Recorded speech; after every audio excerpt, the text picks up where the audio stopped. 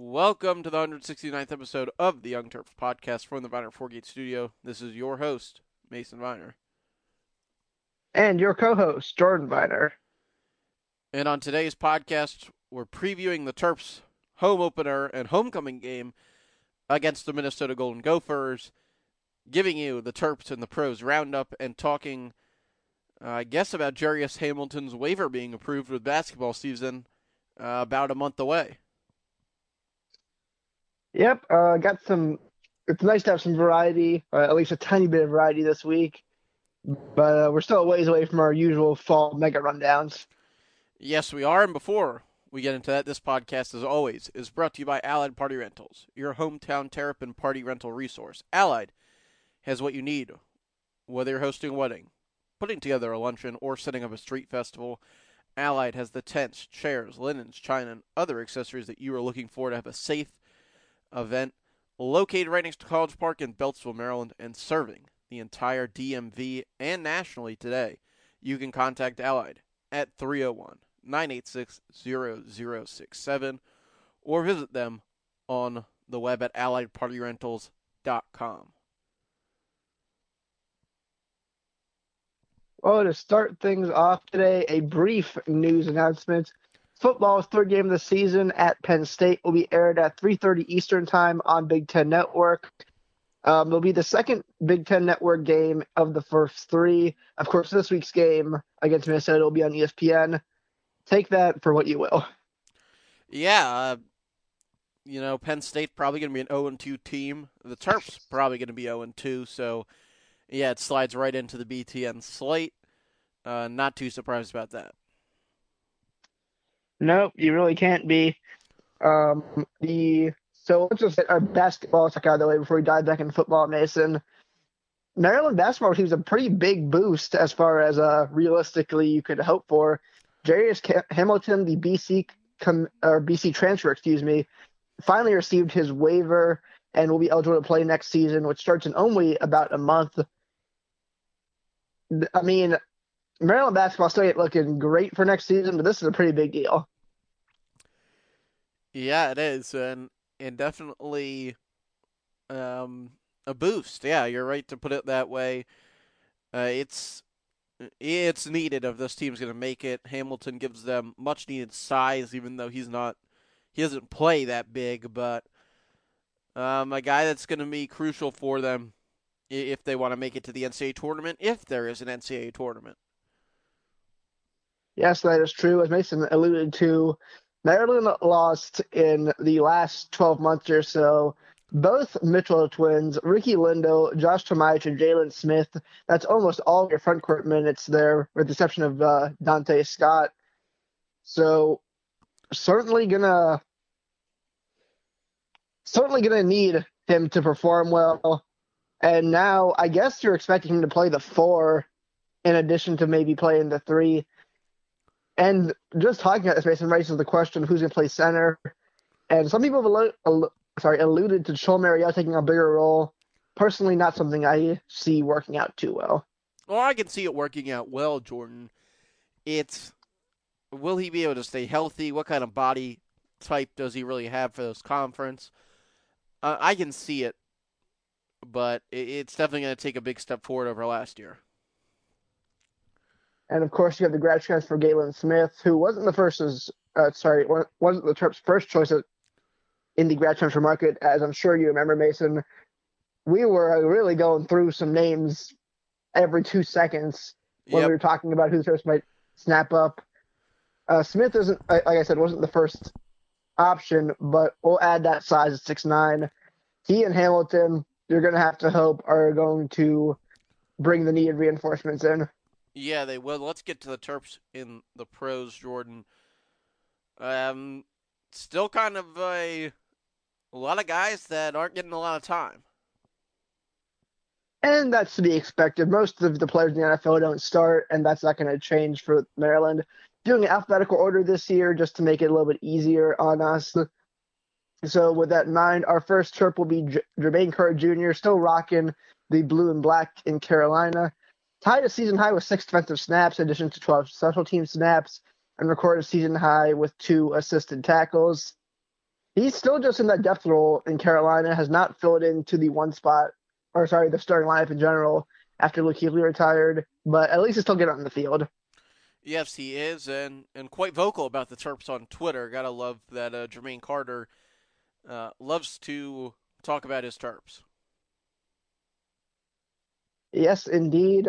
Byron Cowart has started every game he's played in this season after not playing much last year. Maybe something to do with the COVID opt-outs, but I don't remember Patriots players opted out, to be honest with you. Tied his season high in tackles with 3, including 2 solos, and set a career high in stats played with 48, including 42 on defense. Come up as real for the ex-Maryland transfer. Yeah, really nice to see Byron Cowart getting his run, but I'm not gonna say that it wasn't expected. I mean, Byron's the guy who's always had tremendous upside and really was. I think now when you go back and look at the tape, a key part to the Terps being able to compete with his 1 year in College Park. Next up, Sean Davis, the former Steeler turned former football teamer back to being a Steeler. Played in every game this season on specials, hasn't recorded a stat yet, seems to be more in depth. And Mason, you said this off air a while ago. It doesn't seem like he ever fully recovered from his injury issues that he incurred a couple years ago. Yeah, that big injury that knocked him out of the 28-19 season or 18 season. I'm not sure which one. Yeah, it has never gone away. Sean Davis never really developed into a big time starter, but certainly is a guy that's going to stick around in this league for I would say 2 more years. You'd hope at least. Stephon Diggs has, to put it lightly, fallen off recently after a red hot start to the season. Diggs has now 2 games in a row with under 50 receiving yards and hit his season low in yards per target this week with 4.3 against the Jets. I'm not sure what happened to the Bills offense, but Stephon Diggs is kind of going down with the ship there. Yeah, Josh Allen separates his shoulder 2 weeks ago, and the whole offense has fallen off since. He's been limited. I personally thought that he should have been on the bench this past week against the Jets, give him some time to recover. But yeah, as you know, he took that hit. It looked like a separated shoulder. The team never really confirmed that, but I think that all the insiders have been saying that that's what occurred, and ever since then he's been, Diggs has been down with the ship, as Jordan just put it. Trey Edmonds back on the active roster after spending the first 6 weeks or so on the practice squad. Played 1 snap, but active roster, just get that active roster check, Mason. Yeah, big time special teams guy. He'll land somewhere. He'll last in this league for a while because he can give you, some time at running back and really is just a baller on special teams. And those guys are important, and they'll stick around in this league for a long time. Another Terp in the Steel City, Derwin Gray, has appeared in 2 games this season. For those who don't know, with the new practice squad rules, you can appear in 2 games during the season without burning your red shirt, so to speak, and being prone to the active roster, which is a change I like. He has appeared in 2 games and is currently sitting in the practice squad. Hopefully he'll get his call up. Yeah, and he's kind of a tackle guard, valuable guy to have on a practice squad if you want to keep an offensive lineman. And I have a feeling that he's going to stick around. He's such a high motor guy, really, really positive personality, and teams look for that in young players, especially if you're going to have to step in if there's injury. J.C. Jackson for the Pats has been playing extremely well this season. Had a tackle and his 3rd interception of the season, which is tied for the 3rd most in the league in takeaways. Played a season low 50% of the snaps, but still got that pick. And look, I believe his rookie contract ends this season. J.C. Jackson is going to be a name to watch because he really has blossomed in the league. Yeah, he has. Really fits the New England type player, hardworking guy, and he just seems to make it happen. Forces a lot of turnovers. His interception this week was kind of on a tipped ball Hail Mary after Cam Newton threw an interception near the end of the first half. But a guy that just has a nose for the football. Forced fumbles, interceptions. He's really been doing a lot this year. He had the game-winning pick week 1 and just been really solid all around. Moving on to another guy that's been really solid, Quentin Jefferson, another Buffalo Bill. He started 4 out of 7 games, 2 tackles while playing 4% of the snaps this week in what was an absolute weirdo of a game against the Jets. Yeah, that was a really bizarre game. And Quentin Jefferson kind of secured his bag after moving on to the Seahawks in Buffalo. Played, like I said, like Mason said, 4 out of 7 games is probably not what you want when you sign for a healthy amount of money in free agency, but he's still getting on the field. Ty Johnson on the other side of that game played for the Jets, released by Detroit after week 5, signed by the Jets in week 6, and hasn't done much but return kickoffs for the Jets this week. He did that really well at Maryland, so hopefully he can stick around in the league as a kick returner because it's hard to carve out his role as a running back in this league, especially in depth positions, but everybody needs kick returners. Yeah, he's kind of gotten a bit of his shot in the Jets organization. He was waived one day by the Lions, picked up same day by the Jets, so not a long release period for Ty Johnson. He might get a shot. Frank Gore's the lead back there, LaMichael Pirine, the backup, and then Ty Johnson kind of sitting in that third spot. Ty should get a shot. I don't really think Pirine's that good, but it's good to see him on specials. And he was just in such a crowded backfield after the Lions opted to sign Adrian Peterson to go along with Kerryon Johnson and DeAndre Swift from Georgia. Ty's going to get a shot, and Ty's another one of those guys. High motor, positive energy, young football player. He should stick around for some time. Another Maryland running back, Anthony McFarland, saw action last week for 5 snaps, got 1 carry for 6 yards. As we mentioned last week, Ant Mac hasn't really seen the field a ton this season. He's in a very crowded backfield in Pittsburgh, so we might have to wait a year or two to really get his crack at it. Yeah, and it's good to see him in action. He was inactive for, I believe, the first 2 games. I'm looking forward to it, though, for him. I think that he's got a high potential, like I think I said last week, as a one-cut back in this league, change of pace guy. And I think Pittsburgh, they're happy. Snell and Connor are really good backs. They're really complementary to each other. McFarland's kind of the odd man out right now. DJ Moore is probably the most successful Terp, probably will win Terp of the Week this week. His 3rd straight week with exactly 93 yards, which is bizarre, to say the least. Also scored 2 touchdowns, was a beast on fantasy football for those who had him, such as myself, and is now 7th in the league in receiving yards with 567. It's going to be interesting to see, as Mason said last week, how he gets mixed in with McCaffrey coming back in the next couple of weeks. But that 3rd straight week with 93 yards, that is an oddity to say the least. Yes, it is, and DJ Moore's going to, as you just said, have to... They're going to have to find a way to keep getting him the football even once McCaffrey's back. He was off to a slow start this year, but he's really picked it up. Yannick Ngakoue, kind of the only Terp that's around here locally after a trade to Baltimore from the Vikings. He'll play his first game coming off the bye week for the Flock, as Jordan puts it in our notes, against the Steelers. Hey, I like the Flock name. Yeah, Yannick should clear COVID protocol in time for the Steelers game this week. Well, he was practicing today. Well, then he did clear it in time. Interestingly, Yannick, despite growing up in the district, grew up a Steelers fan, so he's on the other side of the rivalry he grew up on, which is interesting, at least a little bit. Hopefully, he will earn his payday with the Ravens because he got tagged and is still playing under sort of the tag. So he'll be in free agency again this summer. Yeah, and I think he'll continue to do what he's done every stop that he's been along. He's been a dominant football player. It kind of returns him to the Saxonville days with the kind of line that Baltimore has, again playing with Calais Campbell. So now they got 2 members of that once stout Jaguars defense that's turned into absolute garbage. That's a good way to put it, yeah. And... it's going to be another good situation for Yannick, and that's kind of what he was looking for. And last but not least, Darnell Savage. Oh, sorry, there's one more. I missed that. So Darnell Savage, the safety first-round pick in Green Bay, has struggled a bit this season with injuries and consistency of play. Did not play this week due to injury. He's after a really, really strong rookie season, he struggled to keep it up this season.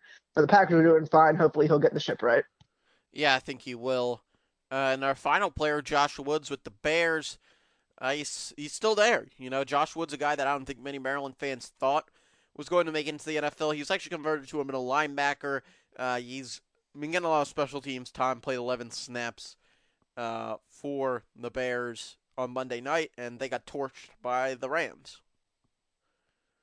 Yeah, I'm legitimately impressed with Josh Wood sticking around. That's all effort on him because he honestly did not play that well at Maryland, but he really worked his way onto the Bears roster as a special teams player, and he's still there. He's still doing it. And it is worth mentioning that Josh Woods, Darnell Savage, J.C. Jackson, I believe we're all in the same Terps secondary, all NFL players because for multiple seasons now, and still just could not get to work at Maryland, which is a bit frustrating in retrospect. Yeah, it's not the best thing to look at, but they didn't have the pass rush. They just didn't have it. And that's kind of been the story, when the Terps have one thing, they haven't had the complementary item to the other, whether it's been secondary guys with no pass rush or pass rush with a secondary that's hurting, or, great wide receivers without a quarterback to throw them the football.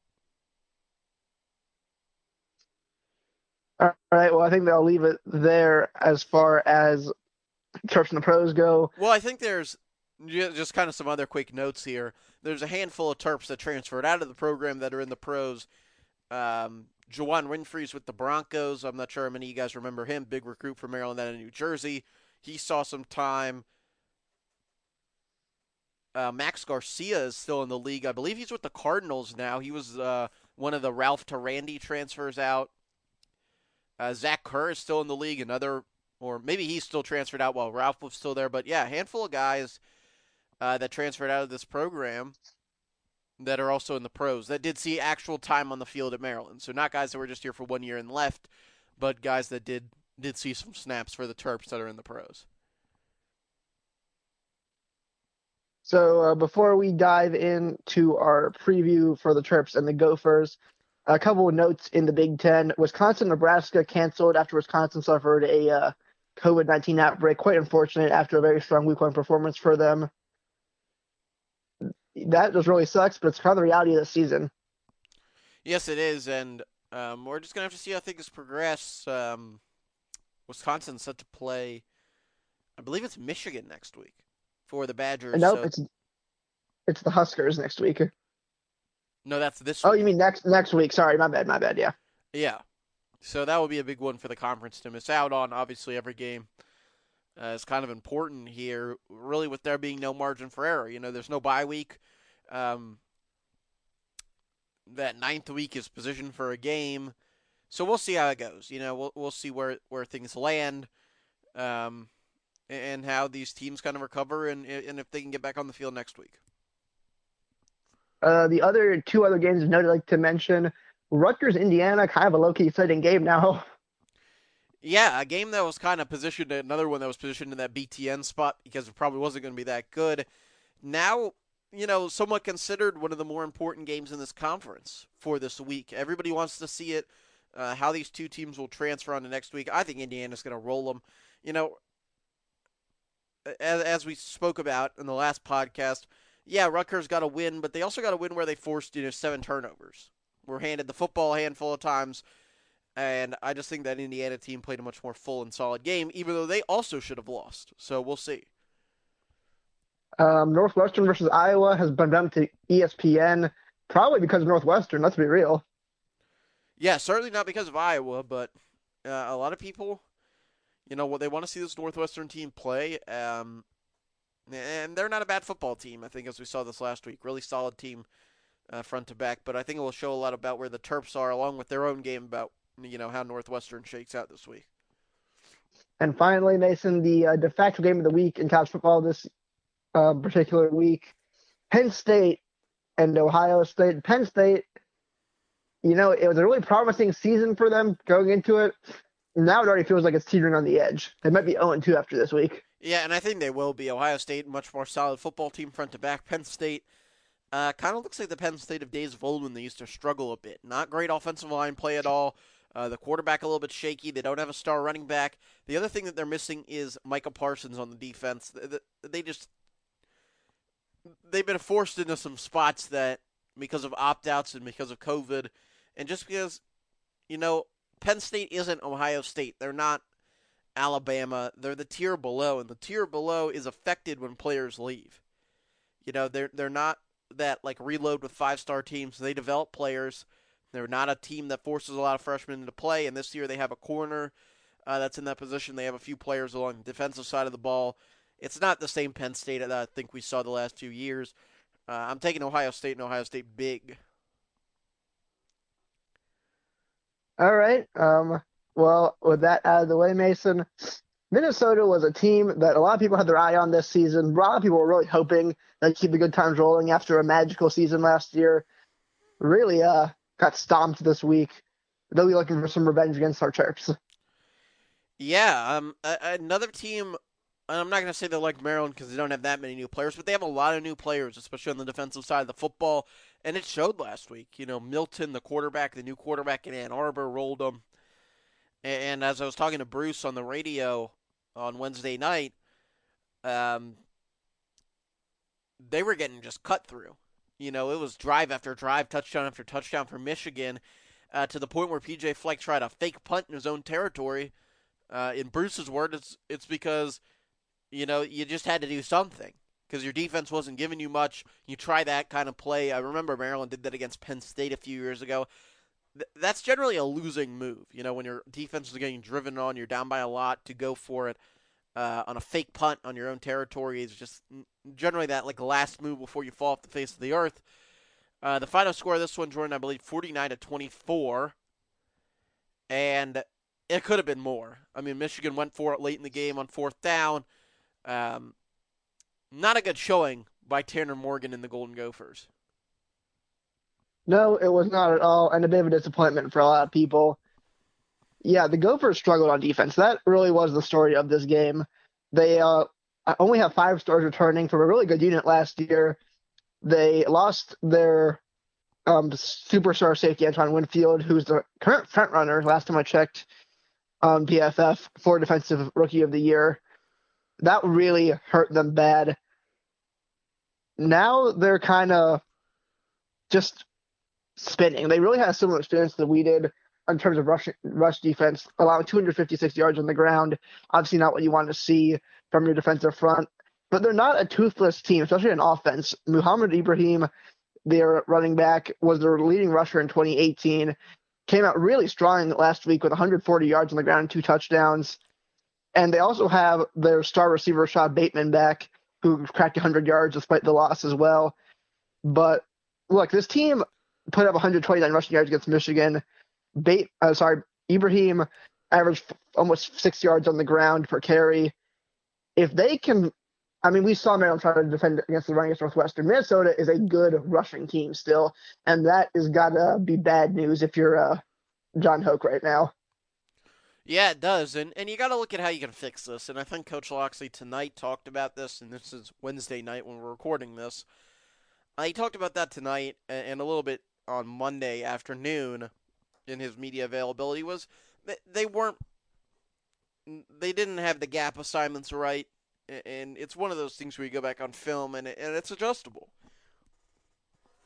How adjustable, I don't know. My rant on Sunday was a lot about the personnel, and I think that it still shows. You have a guy like Amon McCullough who's out there who hasn't played much. Cortez Andrews, as high as a lot of guys are on him, he hasn't really played. You're forcing some players that don't belong in situations into them, and I think that will show again. You're playing against a team that is massive up front. How you defend against that with the guys that we play with, the personnel that we play with, I'm not exactly sure. But I would love to see a 4-3 at some point. I would love to see a 5-2 at some point. Get your big boys up there because you're going to have to go head-to-head with these guys. They will run the ball straight at you. They're one of the few teams in college football that still does that. And you got to know, from last week, if they even turn on the tape, they're going to run a trap play off the right side of the line to the smaller side of Maryland, to the jack position, then reverse it the other way, pull the guard out into the alley, and they're going to get downfield on you if you can't maintain your gap control. And I think for a guy like Ibrahim, who's in such a big spot right now, a lot of scouts are starting to tune into him. I mean, I think he's a fantastic back that's got a great future in the NFL, and I think he's going to run all over the Terps. Oh, realistically speaking, it's hard to say otherwise. Minnesota does have defensive weaknesses to exploit. The biggest one, of course, is the run game, and you have to hit it with everything you have, Mason. How do you try to exploit this defensive front the same way Michigan did? So here's kind of my key to the game, and I think it all starts with the quarterback, and I've talked about this a lot. And I'll get really into a direct answer to your question in a minute, Jordan. You got to take what the defense gives you. You know, I talked all offseason about how if we could just have a guy that could throw a slant pass, we would have been in a lot better positions in these games. Leah's got to do that. You know, he can't risk the ball down the field. In a game like this, I look at the biggest key of, can I get to the 40-yard line before I punt? Can I, play a field position battle game? Even if we're getting beat, let's not just get run over, turn the football over, and just keep getting up more points. Control the football, take what the defense gives you, get the ball in the hands of Ja'Shawn Jones, Dante Demas, and Brian Cobbs, and just play the game. You know, so much of what Maryland is supposed to be built on offense is taking what the defense gives you, throwing checkdowns, and then lining up the shot play. But it's not to turn the football over, and Coach Loxley's been really clear about that.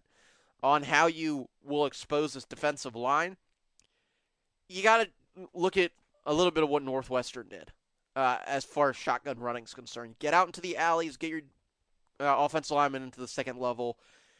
And then my other key is, even though Minnesota's a really solid team, run the ball straight at them. You know, you got a lot of strength with Branch, Johnny Jordan, and Marcus Minor. You're weak on the outside. Your tackles are your weak points. Run straight up and down and give the ball to number 13, and if Tayon Fleet Davis plays number 8. You know, Boone and Fleet Davis are some big boy running backs straight at them. You got to run the ball straight at this defense, and I think that's a play that's going to be lacking in Maryland's system because when I think about both the Coach Loxley's tenures here, meaning his offensive coordinator won into last year when he became the head coach, they haven't had a lot of plays where they run the ball straight at somebody. You know, but your quarterback lined up under center, I like that look, and just run a more pro-style offense. You know, execute on what you can do, and I really like the halfback dive, as simple as it is, and as dull I feel like in the era of the RPO, running the ball straight at somebody is still a really effective way to get some yardage. All right, Mason, not necessarily done yet, but I do have to throw this out there while we're talking about Maryland versus Minnesota. The line for this game is 20 points towards the Gophers, which is quite embarrassing considering that they lost with 25 last week. Who are you taking on the line? Because I like straight up, I Minnesota. mean, it's oof. Yeah, I do like this Minnesota team. I think they're going to execute much better than the Terps. I think they're further along in their program development. And you know, one of the things that you got to remind people is, and as negative as I've been towards this coaching staff is, look at where Minnesota was. I mean, I think the Terps beat them like 42-17. In PJ Fleck's first year, it was an absolute blowout. Maryland got like a pick six or two. Really ran the ball all up and down on Minnesota. Um, I just think this Minnesota team's much more solid. They're much more built out. They've recruited to a goal, and they've kind of reached that goal in a way. You know, they have a lot of big offensive linemen, a lot of guys that can, be physical football players, and they have an amazing running back and a fairly good quarterback. You know, and they've done a lot of. I want to say what DJ Durkin did at Maryland. You know, they have these big wide receivers. They have kind of like the David Summers, a guy that I don't think a lot of Maryland fans will remember, type quarterback, big pro-style quarterback. They have big targets for him to throw the football to, and then they have really, really physical running backs. You know, and that's something that the Terps had. Ibrahim's kind of like a more developed Javon Leak, and they're really just a hard-nosed football team. And Maryland, again, I said this before the Northwestern game, Maryland sucks against hard-nosed, tough football teams. You know, they're just terrible against them, and I think this is going to be another instance of that. A quick fact check on you there, Mason. Minnesota in Fleck's first season lost to Maryland 31-24. The next year, though, Maryland beat them 42-13 before that game last year. And I do want to talk about the game last year this week because that, for a lot of people, I feel like was a real punch to the gut when the Terps just got manhandled in TFC Bank last season. What did you think after that game? Because that was a pretty big one in the season as a whole, I feel. Yeah, it was one of those games where you're like, you don't really know what to think after. I mean, that's Minnesota that you just got rocked by, but Minnesota was a great team last year. You know, they had a really good year. We'll see how it looks in year two. On how I felt, I mean, I think a lot of you know. You can go back and listen to the show. Jordan, you were there in person. Uh, Not one of the better Maryland games I think you've been to.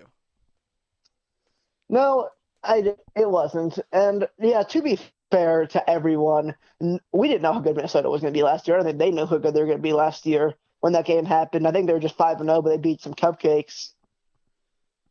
And that just really was a tough one to swallow. And I think that was when a lot of people lost faith in the team last year, and possibly when the team lost faith in themselves.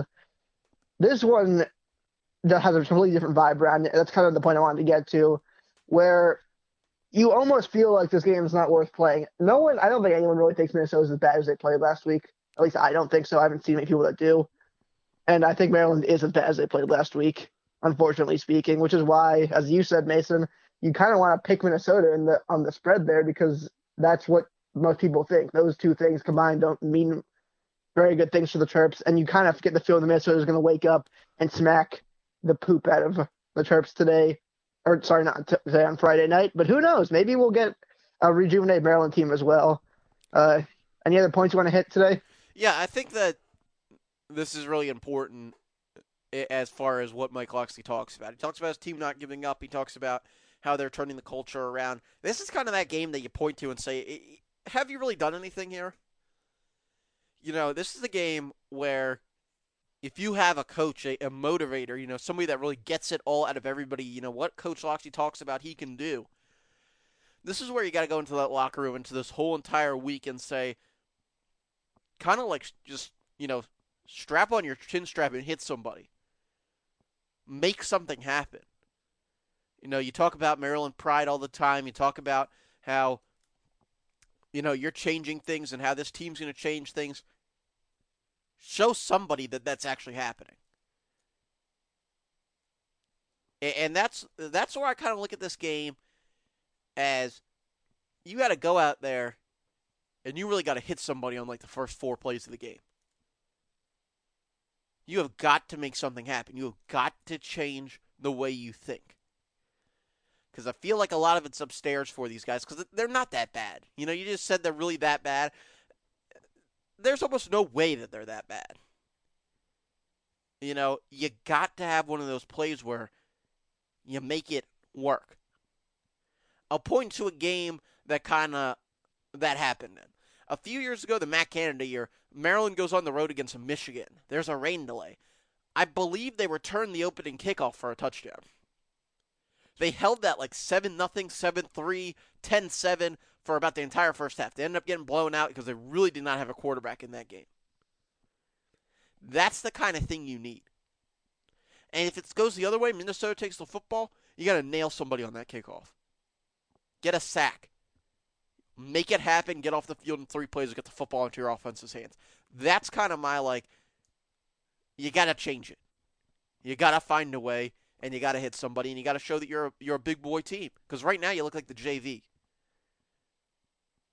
So you got to go up there, you know, tighten your helmet, and nail somebody. All right. Well, I think we should leave it there. It's a big week for the program as a whole. Let's see what we got, Mason, because Penn State in a couple Penn State, I guess next week now, still doesn't look very welcoming. But who knows? Maybe we'll be 1-1. Maybe we'll have more wins than them by next week. Who knows what will happen? What's your prediction as the Gophers come to College Park? Yeah, I'm thinking the Terps stick around for a couple of minutes in this one, but the lead increases as the game goes on. Terps lose by 21, 38-17.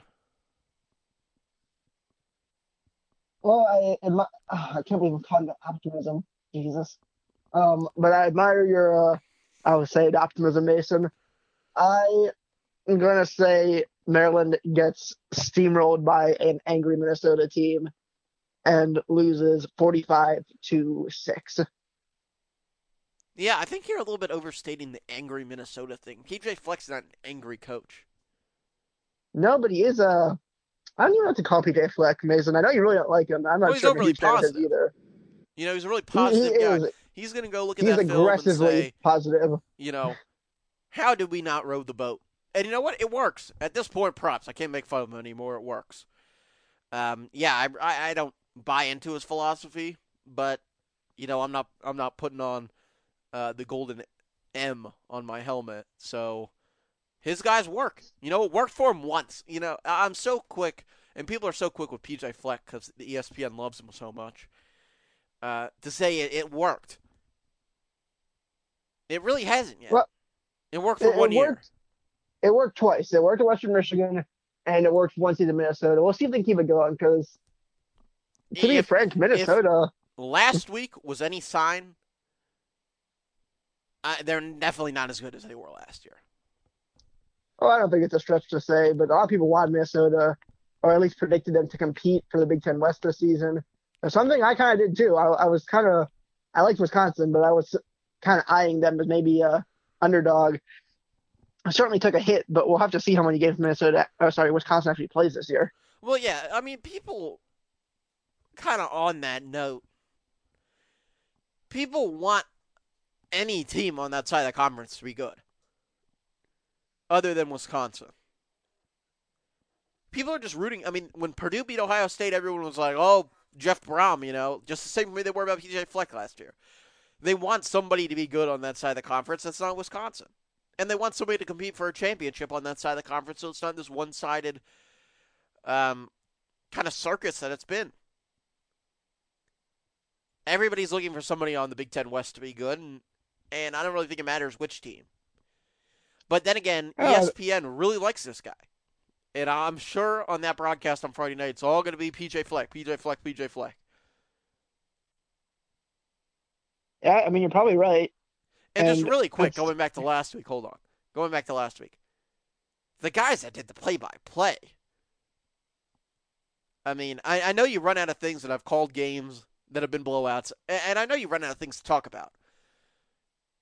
But, I mean, it was just not good. It was not good. well, I do have one other thing I want to talk about, which isn't really Maryland related, but it's something is near and dear to my heart. I do not know how I feel about ranking the Big Ten and Pac-12 teams in the top 25, even though the Big Ten's played. I mean, SEC, Big 12, and ACC, all the other conferences have played like 5 or 6 games now. It just feels wrong that Ohio State at 1-0 is ranked higher than Notre Dame, who's 4-0. It just doesn't feel right to me. And maybe it's just a me thing, but that's just kind of what I'm curious to hear your thoughts on that, Mason. I don't think the Pac-12 team should be ranked. I don't think the Big Ten team should have been ranked before they start playing, but now they're playing. They have games on tape you can judge off of those, and I think Ohio State looked really good. Oh, that's a fair opinion. And I think maybe it should just be wait till they play because Pac-12's playing 6 games. I still can't believe they were playing. Might as well just give up at that point. But what do I know? I think we'll leave it there, Mason. Yeah, I think that's a good spot to leave it. And as always, we'd like to thank our sponsors and you guys for listening. Viner Forgates in Rockville for all of your business IT needs, managed services, remote support. Viner Forgates, your place to go. You can reach them at 301 251 2900 or on the web at the number one, Viner.com. And Allied Party Rentals, your hometown Terrapin party rental resource. To keep your events safe, you can have it outside with an Allied Party Rentals tent. You can visit them at alliedpartyrentals.com. Tune in to our podcast. I guess that will be out on Saturday or Sunday morning after the Terps. You know what? Let's just say it. Hope they win and hope we got something positive to talk about. Or let's say I hope they compete. And that's another one that's kind of tough to say considering the fact they're playing Minnesota. But we'll be here with your post-game coverage. And as always, thanks for listening.